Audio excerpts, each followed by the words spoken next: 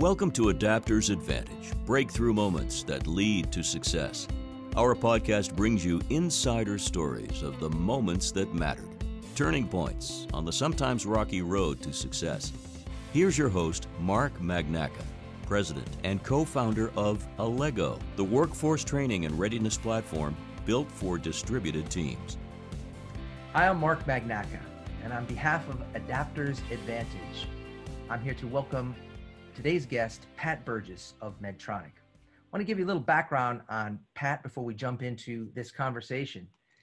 Pat's the chair of the Ventilator Training Alliance, also known as the VTA, which includes every major ventilator manufacturer in the world.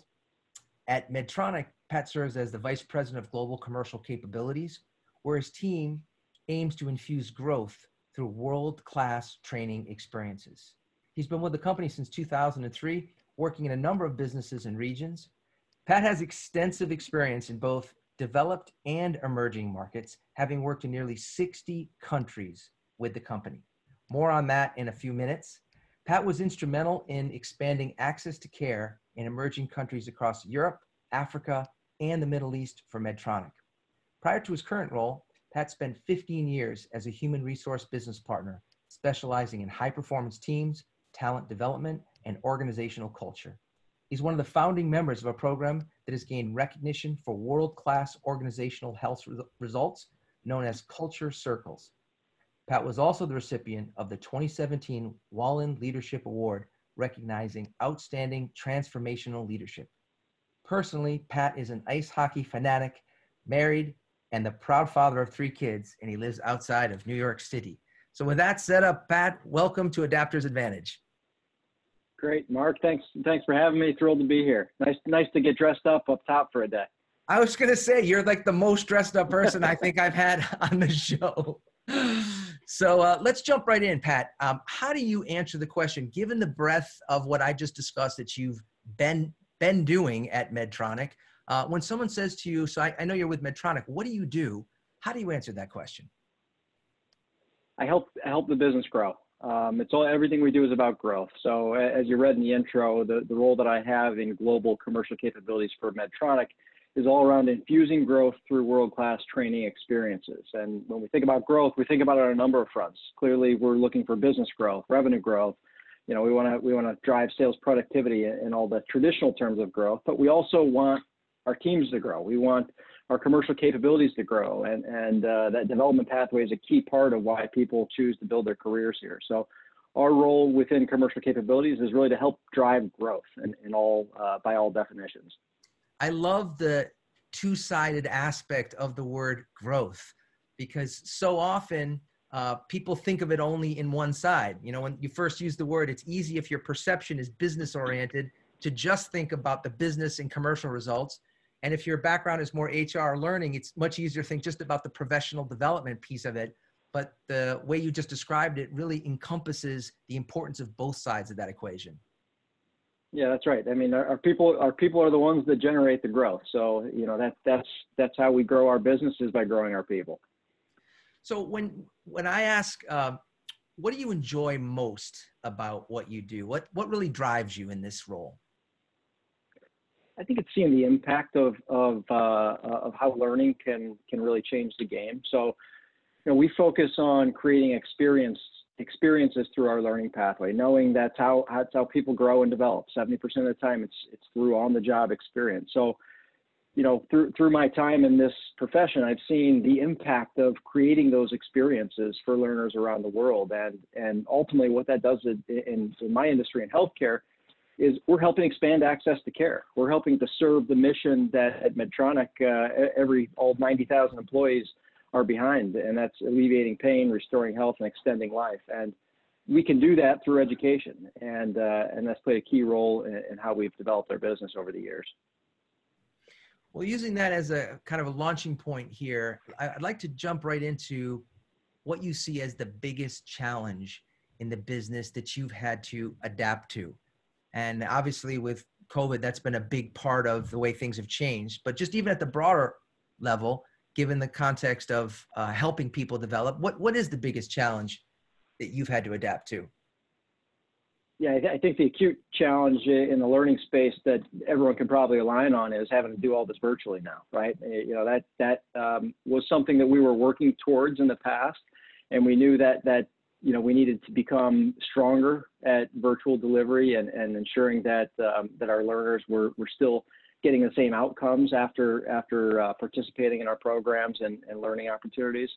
And so, you know, with COVID, this has obviously been accelerated drastically. The business doesn't stop. In fact, in our case, there's a much greater need for investment in this space than there ever has been, because at the point of sale for sales reps across Medtronic, their customers are asking for different behaviors out of the sales reps. They're looking to engage in a different experience with sales representatives. And so, you know, we have to be mindful of that on how we send our customer-facing resources to show up. And part of the shift that we've been making is to build a more consultative approach to where we can really show up as partners for our customers, rather than there to just sell something or to get a purchase order. We're now engaging in deeper partnership with our customer base that we think will be a win-win for both the customers and us. And so that's a big piece of how we've pivoted, using technology to kind of replicate these experiential learning opportunities. And Allego, frankly, has been a big part of that as well, that's enabled us to do that. You know, Pat, you said something really significant right there, that in a sense, this has provided an opportunity to help the team show up as partners, which of course, you know, as I hear it, I know you're thinking the same thing. That's probably the way in so many instances people want to have you show up anyway. So in a sense, it's accelerated this thing for everybody to step back and realize, what if there was another way for us to engage with the relevant parties that we're partnering with?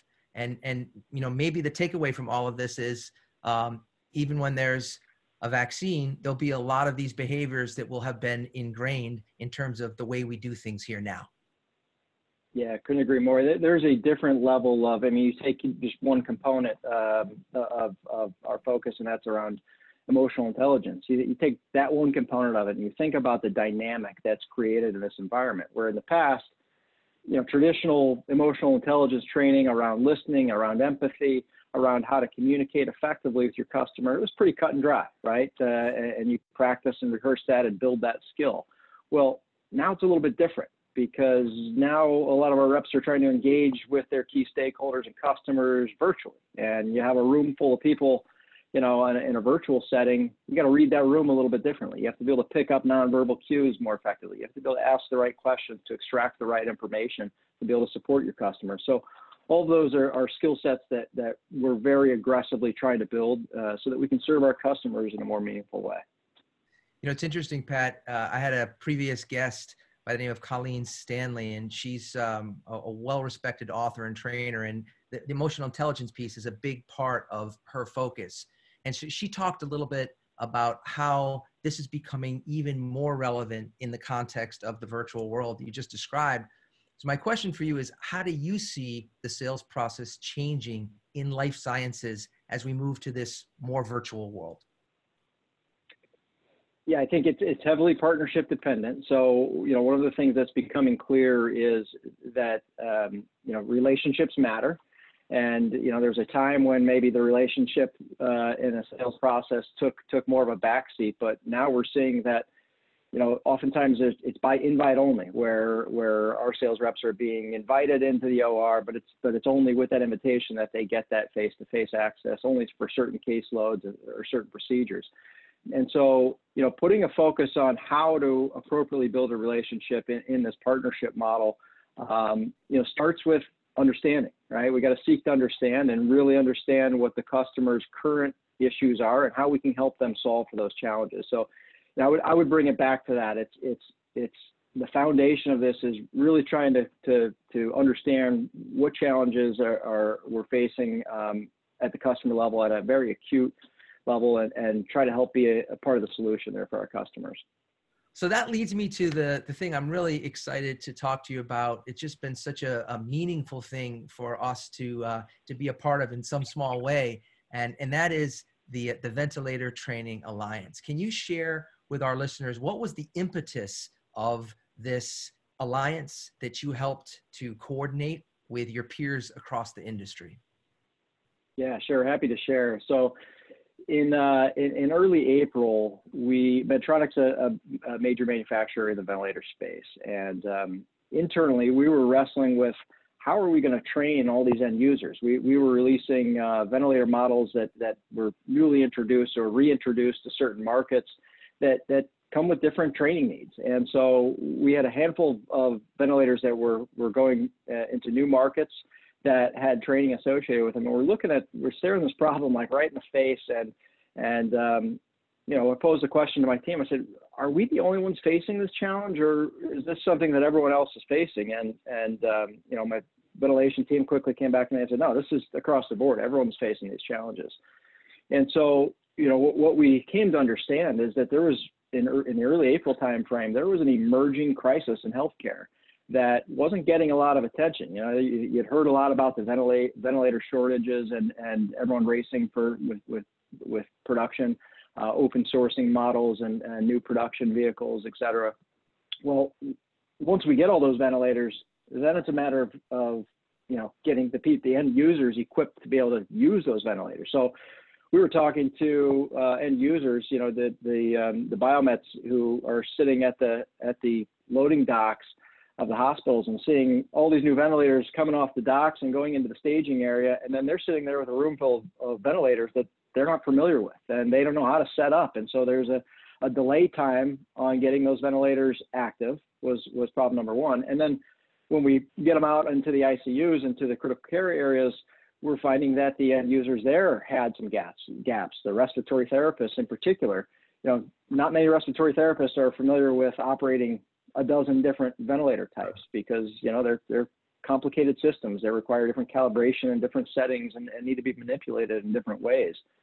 So we have this new influx of vents, and at the same time, we have a shortage of respiratory therapists, right? You think back to early April timeframe, particularly in the United States, where we were seeing respiratory therapists and other frontline workers being infected at a much higher rate. And there was a much higher demand than they could fulfill to begin with. So you had these two problems of an influx of new ventilators, and as a result of the shortage of end users, available respiratory therapists, the work overflow in some cases was going to nurses or anesthesiologists or others in the care setting that might be able to lend a hand. So now you have this training problem that's really magnified, right? New vents, a lot of new vents, and a lot of new people that aren't familiar with using vents. I talked to one nurse who'd been in the profession for 20 years, and she said, look, I haven't been trained on a ventilator since I was in nursing school. So I need something to refresh on. I don't necessarily need a deep dive, but I just need to be able to refresh and make sure I'm looking at the right thing. So with that, we identified that this is an industry-wide problem. And my first call here was to Yuchen Lee, the CEO of Allego, and I explained to Yuchen, Allego's been a great partner for us for a few years in the learning space. And I knew it was, you guys are a small, agile company that's very kind of mission driven as well. And so I explained to Yuchen the situation that we were in. And within minutes of explaining the scenario, he said, I'm all in, whatever we can do to help. He said, we've been looking for a way to get involved and to give back. And we haven't been able to kind of identify the right way to make an impact here. And this is it. And so Yuchen said, look, I'll dedicate my team to building this platform if you can build the alliance. And I said, yeah, sure, no problem. We got that covered, Yuchen. We'll get on it. And he said, Pat, how many people do you have in the alliance today? And I said, well, none yet. And Yuchen started laughing. He said, wait a minute, you want me to dedicate my whole company to building this app, but you don't even have the partners in hand? And so I said, Yuchen, you let me handle that piece and you handle the app, and we'll talk every day and see how we're making progress. And, it didn't take long. We aggressively started reaching out to our peer companies. We had a real strong team on the Medtronic side, really working hard to help get the word out on the intent and the objective of this project. And within a week, we had every major ventilator manufacturer stack hands and say, yes, we're in, we'll start loading content. So this project went from concept to execution in a matter of 15 days. April 1st was the first discussion we had. On April 15th, we launched the app. And, I know a lot of hoops were jumped through to try to get that app approved in record time. But everyone chipped in everyone on all sides. Every Alliance member really played a key role in this. Obviously, the Allego building a platform just did, move mountains to get that done. So it's a really positive story in a challenging time where, it's sometimes hard to see the good that comes from industry. And for me, this has been probably the most meaningful work I've ever been a part of. Today, we have a Ventilator Training Alliance that has 30 or so ventilator manufacturers involved that have loaded training content for end users. Virtually every single ventilator manufacturer in the world is participating in this, and we're in virtually every country in the world. Close to 200 countries that have downloaded. What I'm most proud of with this app is how we're extending access to care around the world. I've heard from people in remote and emerging countries around the world that said, without this, we would not have anything whatsoever. And so, it really is helping in this pandemic and in this public health crisis and making a difference. So really proud to be a part of it. Pat, as you were describing it, literally, I was getting goosebumps as you were telling that story. And I remember as a student of the Apollo program, I've studied that program, and I've watched all the movies and From the Earth to the Moon, and I always thought, like, what would it be like to be part of something where you're just so committed to it, and it's for something bigger than you. And for many of us in our generation, it was elusive. And what I noticed, even in our small example at Allego, people who worked nights, weekends, they went the extra mile during that period of time. Nobody complained, and people were just so excited to contribute. And it made me think about the people in the Apollo program. I remember a story of President Kennedy walking through what was later called Kennedy Space Center and asking one of the janitors about his experience working there. And he said, I'm part of putting a man on the moon. I couldn't be happier to be here. And no matter what role you're playing, right, there's this element of contributing something bigger. So it's really a fantastic story, and I think much needed during what has been, a difficult time during this pandemic. But the other part that jumps out at me as you just related that story is it's only August of 2020 as we have this conversation right now. You started the conversation April 1st, and literally almost the entire industry has gotten behind it. I don't think even you, Chun, would have believed that you could pull that off by August. Well, there was a pivotal moment as we were developing this in early April, and sitting around with several of my team members that were building this alongside of Allego, and I asked each person. This was like, as you said, people were working around the clock those 2 weeks. I distinctly recall having a meeting at like 2 a.m.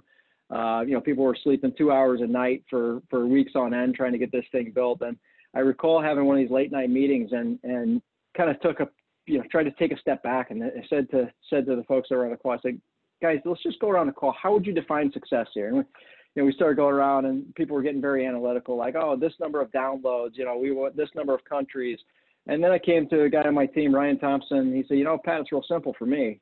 I define it one person. If we can impact one life with this, it's well worth all the time and energy we put into this. And we know from both the data and the downloads and the utilization and the anecdotal feedback we're hearing that the number is far north of one right now on the total impact. But it's a powerful story because, this was, I'm sure every single day there are teams and people that have ideas that can change the world. And what holds us back most of the time is fear, right? It's fear of failure. It's self-doubt. I had the same situation. The first people that I talked to this about on April 1st was my family at the dinner table. And I have a few teenagers, and they got a good kick out of this. They started, making fun of me, saying, oh, you're going to change the world with this app. And then, 2 weeks later, the world has changed with this app. So I think it just goes to show, so often all of us have great ideas that we squash before they even get legs, because we fear we're scared of failure.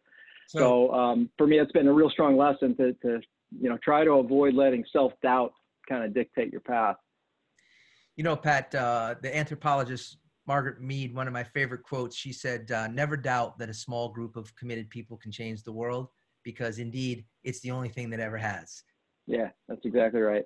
Another perspective that was shared with me was from the voice of a respiratory therapist, a guy by the name of Jose Ramirez, who gave me a new perspective on it, and less about kind of measuring the lives we touch in terms of patients, but thinking about the caregivers, thinking about the healthcare providers, the healthcare heroes in that setting. And what Jose described to me, he said, Pat, as a respiratory therapist, when I get new ventilators in, I'm standing here trying to figure out this new ventilator, and on the other side of me is a patient that's dying.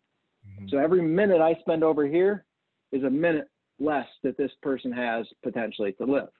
And so, he talked to me about the stress that he felt as a respiratory therapist. And he gave a very emotionally charged testimonial on this app and how it's helped him gain a sense of confidence in managing the ventilators, to where he's not living in that constant state of stress in this pandemic. He's able to manage it more fluidly because he has access to information that he needs to do his job. And so, part of this is also about serving the healthcare heroes, right? These are not only our customers at Medtronic, but these are the people keeping us afloat right now around the world that we want to do everything we can to support and to help in any way we can. And so, this is certainly one of the more meaningful efforts we've done within our global commercial capabilities group to serve the patients directly like that.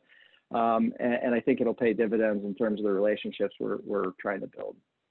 The question is, what surprised you the most about working with your competitors to build the VTA? Like what was the big surprise when you made those phone calls in terms of how it played out? I think it's the amount of collaboration that took place right out of the gate.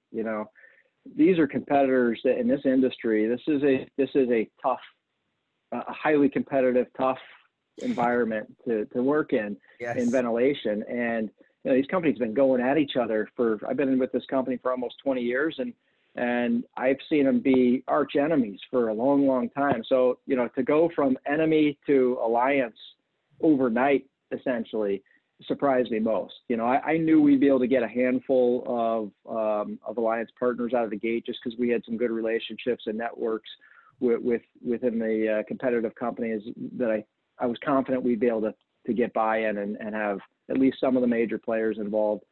I did not expect to be able to get everyone involved right out of the gate. And so that surprised me most was how quickly industry was willing to put aside turf battles, to put aside taking share, to put aside profits, and to focus on doing what's right for healthcare to address this public health issue and support the healthcare heroes on the front lines and ultimately help patients in this crisis.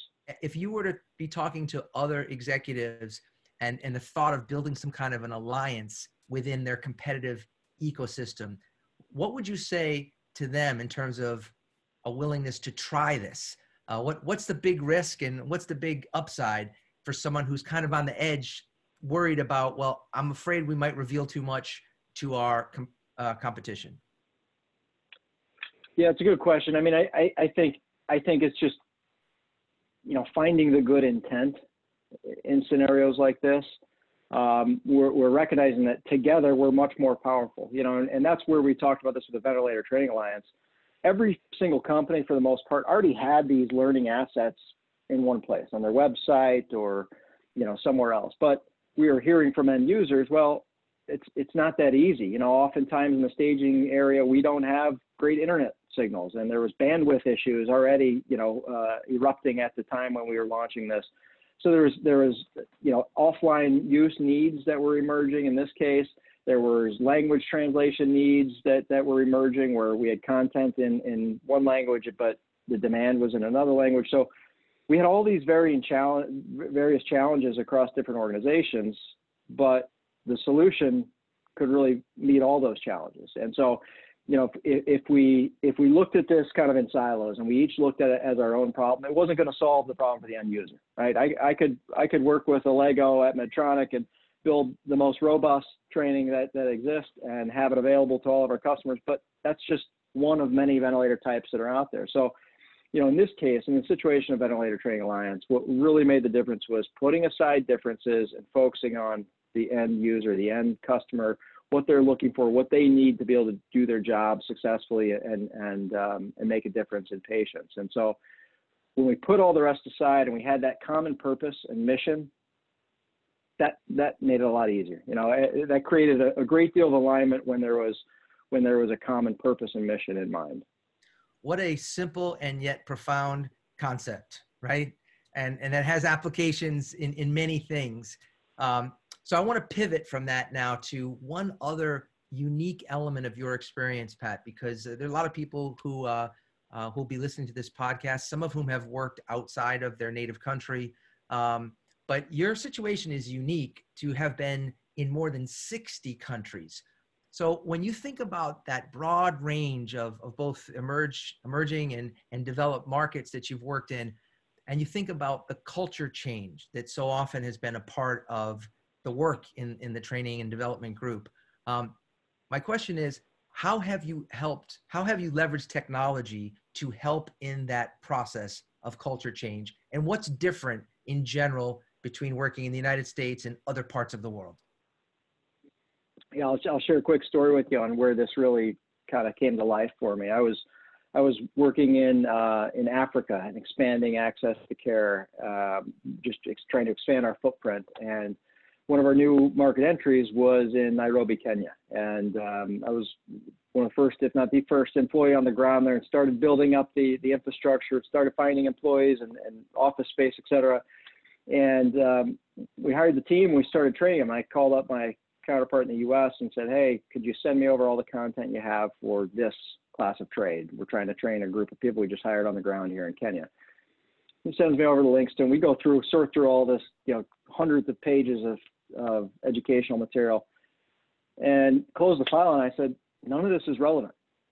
None of it's relevant to what we're trying to do here. It's a very different environment, right? We were not in a market share game where we're going head to head with competitors there. We were in a market development play, right? And it was a very different approach to how we needed to grow in that market. And so that kind of stood out to me as an aha moment. As we have, while everyone agrees that standardization of learning content makes perfect sense for efficiency purposes, we can't standardize 100%. We need to leave that local customization. And so we target 20% customization, and that's where the technology really comes into play for us. So we can standardize content through a center-led approach and distribute it throughout the world. And then we give guidance on where we think you'll need the flex per your market specifications or whatever market dynamics you're facing. And so in that, we're really able to leverage technology to help customize the learning experience at a local level, right? So, Allego is one of the key platforms we use for this. And what I love about this approach is that it ties back to something I said earlier on how people learn, right? We know that people learn through experience. Experiential learning is the most meaningful form of learning. And the second best form is through peer learning, peer-to-peer. And so what this tool allows us to do is give people the experience. We force them into building that experience and practicing in simulated environments. And that develops the muscle, right? And then with that, there's also great peer engagement where peers are able to give feedback on what they heard and what they saw and where there are opportunities to improve. So I think that's probably the key for us in terms of driving that standardization to a level where we get the efficiency as a huge company. We're the largest medical device company in the world, so we have to standardize some of this content in order to drive that efficiency. But we also have to be mindful of the market specification that's needed to really help our teams win in those markets. Let's pivot to this idea of onboarding new hires in this virtual time. What do you see as the biggest opportunity, and what do you see as the biggest challenge that we face in the onboarding realm? As it relates to new hire training, one of the real gaps in this environment is that hands-on experience. So particularly for new hire experiences that require people to, to touch and feel the products that they're gonna be selling. It's important, right? They need to understand as much as they possibly can. They need to be the experts on this before they get in front of our customers. And so that's been a real challenge that we've faced on having to overnight shift from what was, a multi-week program, depending on the business that one was being trained in as a new hire. But all of our new hire programs were multiple weeks, some even months on end of training. And so now we're in this environment where, well, I know I can't keep, a new hire class engaged on a virtual call for 6 weeks. That's not practical. Right. And so part of what the big adjustment for us has been, specifically as it relates to new hires, trying to break it down into bite-sized pieces that are manageable, where the learner can absorb it and then apply it quickly. So it's a model where we lean heavily on field sales training support, so that we can teach in concept some principles, and we can allow for the learner to practice with peers and experiment and really perfect that pitch or that muscle or that skill development. But then we also allow them to go out in the field and apply that and continue that learning into the field. And then we'll bring them back in and take the same approach. So it's in and out of kind of the classroom and applied experience setting. And what we've seen with that is significant improvements in our time to peak sales. So, we can say confidently now that, we have new hires performing better than they've ever performed in the groups where we're driving this new approach. And so we're confident that that all these changes that we're making are effective. Is it as effective as a classroom setting of 6 weeks would have been, where we could have sat with them and worked through all the learning concepts? That remains to be seen. But in any event, as you referenced earlier, these changes that we're making, some of them are going to stick for sure, and some of them will always lean back to a face-to-face engagement as preferred. But the bottom line is we're finding ways to get things done and to build these capabilities that will really help shape a more favorable customer experience moving forward. Well, Pat, that leads me to the last question, and that is, based on your experience, what's the most important skill you think people should learn or improve today? Well, I don't know that I'd call it a skill as much as a competency, but I would say it centers around learning agility. I've recently published a video out on LinkedIn around change agility, which is one component of learning agility, but really learning agility references our ability to adapt and get results through various scenarios that are thrown at us. We're in a more turbulent environment than we've ever been in right now. And, for the foreseeable future, that's going to be the norm. And so those that can adapt most quickly to the change and learn new skills are going to be most successful. And I would hang my hat on that. Learning agility is the competency of the future. And I think it's made up of several different factors that will influence that: change agility, results agility, mental agility, people agility, self-awareness. All these are components that people can lean into to help improve their learning agility. But without question, for me, that's the capability of the future. That's the superpower that the top talent will have moving forward.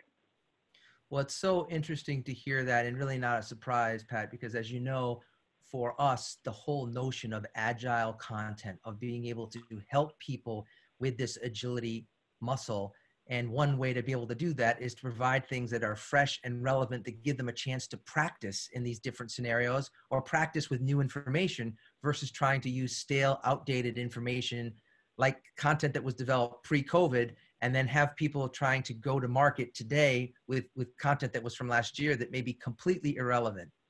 So I think that's a really interesting part for us to end on. And if people want to learn more about you or the VTA, what's the best way for them to learn more? Well, there's quite a bit out there on LinkedIn. The Ventilator Training Alliance doesn't have a standalone site. We're kind of still in startup mode and building the governance around this. We built the product and then built the governance afterwards, just for the sake of getting it out there quickly. But plenty out there on LinkedIn. Open to connect with anyone who wants to learn more about either the global commercial capabilities work on sales process, sales productivity, or any of the culture related work that we do, or anything more broadly on Ventilator Training Alliance. Happy to engage with anyone if people want to connect on LinkedIn. But I would say that's probably the best place to start, is just seeing what's out there already on LinkedIn. Pat, I want to thank you so much. This has been terrific. I appreciate the leadership and energy that you've brought to the VTA on multiple different levels, and really enjoyed this conversation, and welcome the chance to continue our conversation. Yeah, thanks, Mark. Really, really proud to be a part of the alliance with Allego, and thank you for your great partnership. You guys have been phenomenal. Great. Thanks so much. All right. Cheers. All the best. Bye-bye. Thanks for joining us this week on Adapters Advantage, available on all major podcast platforms. Make sure you visit our website, allego.com, where you can subscribe to our podcast so you'll never miss an episode. If you liked this show, you might want to check out our virtual training kit to learn how to keep a remote team running at full speed. Go to allego.com/virtual to download your kit today. Be sure to tune in for our next episode. And don't forget, one new idea can change your life.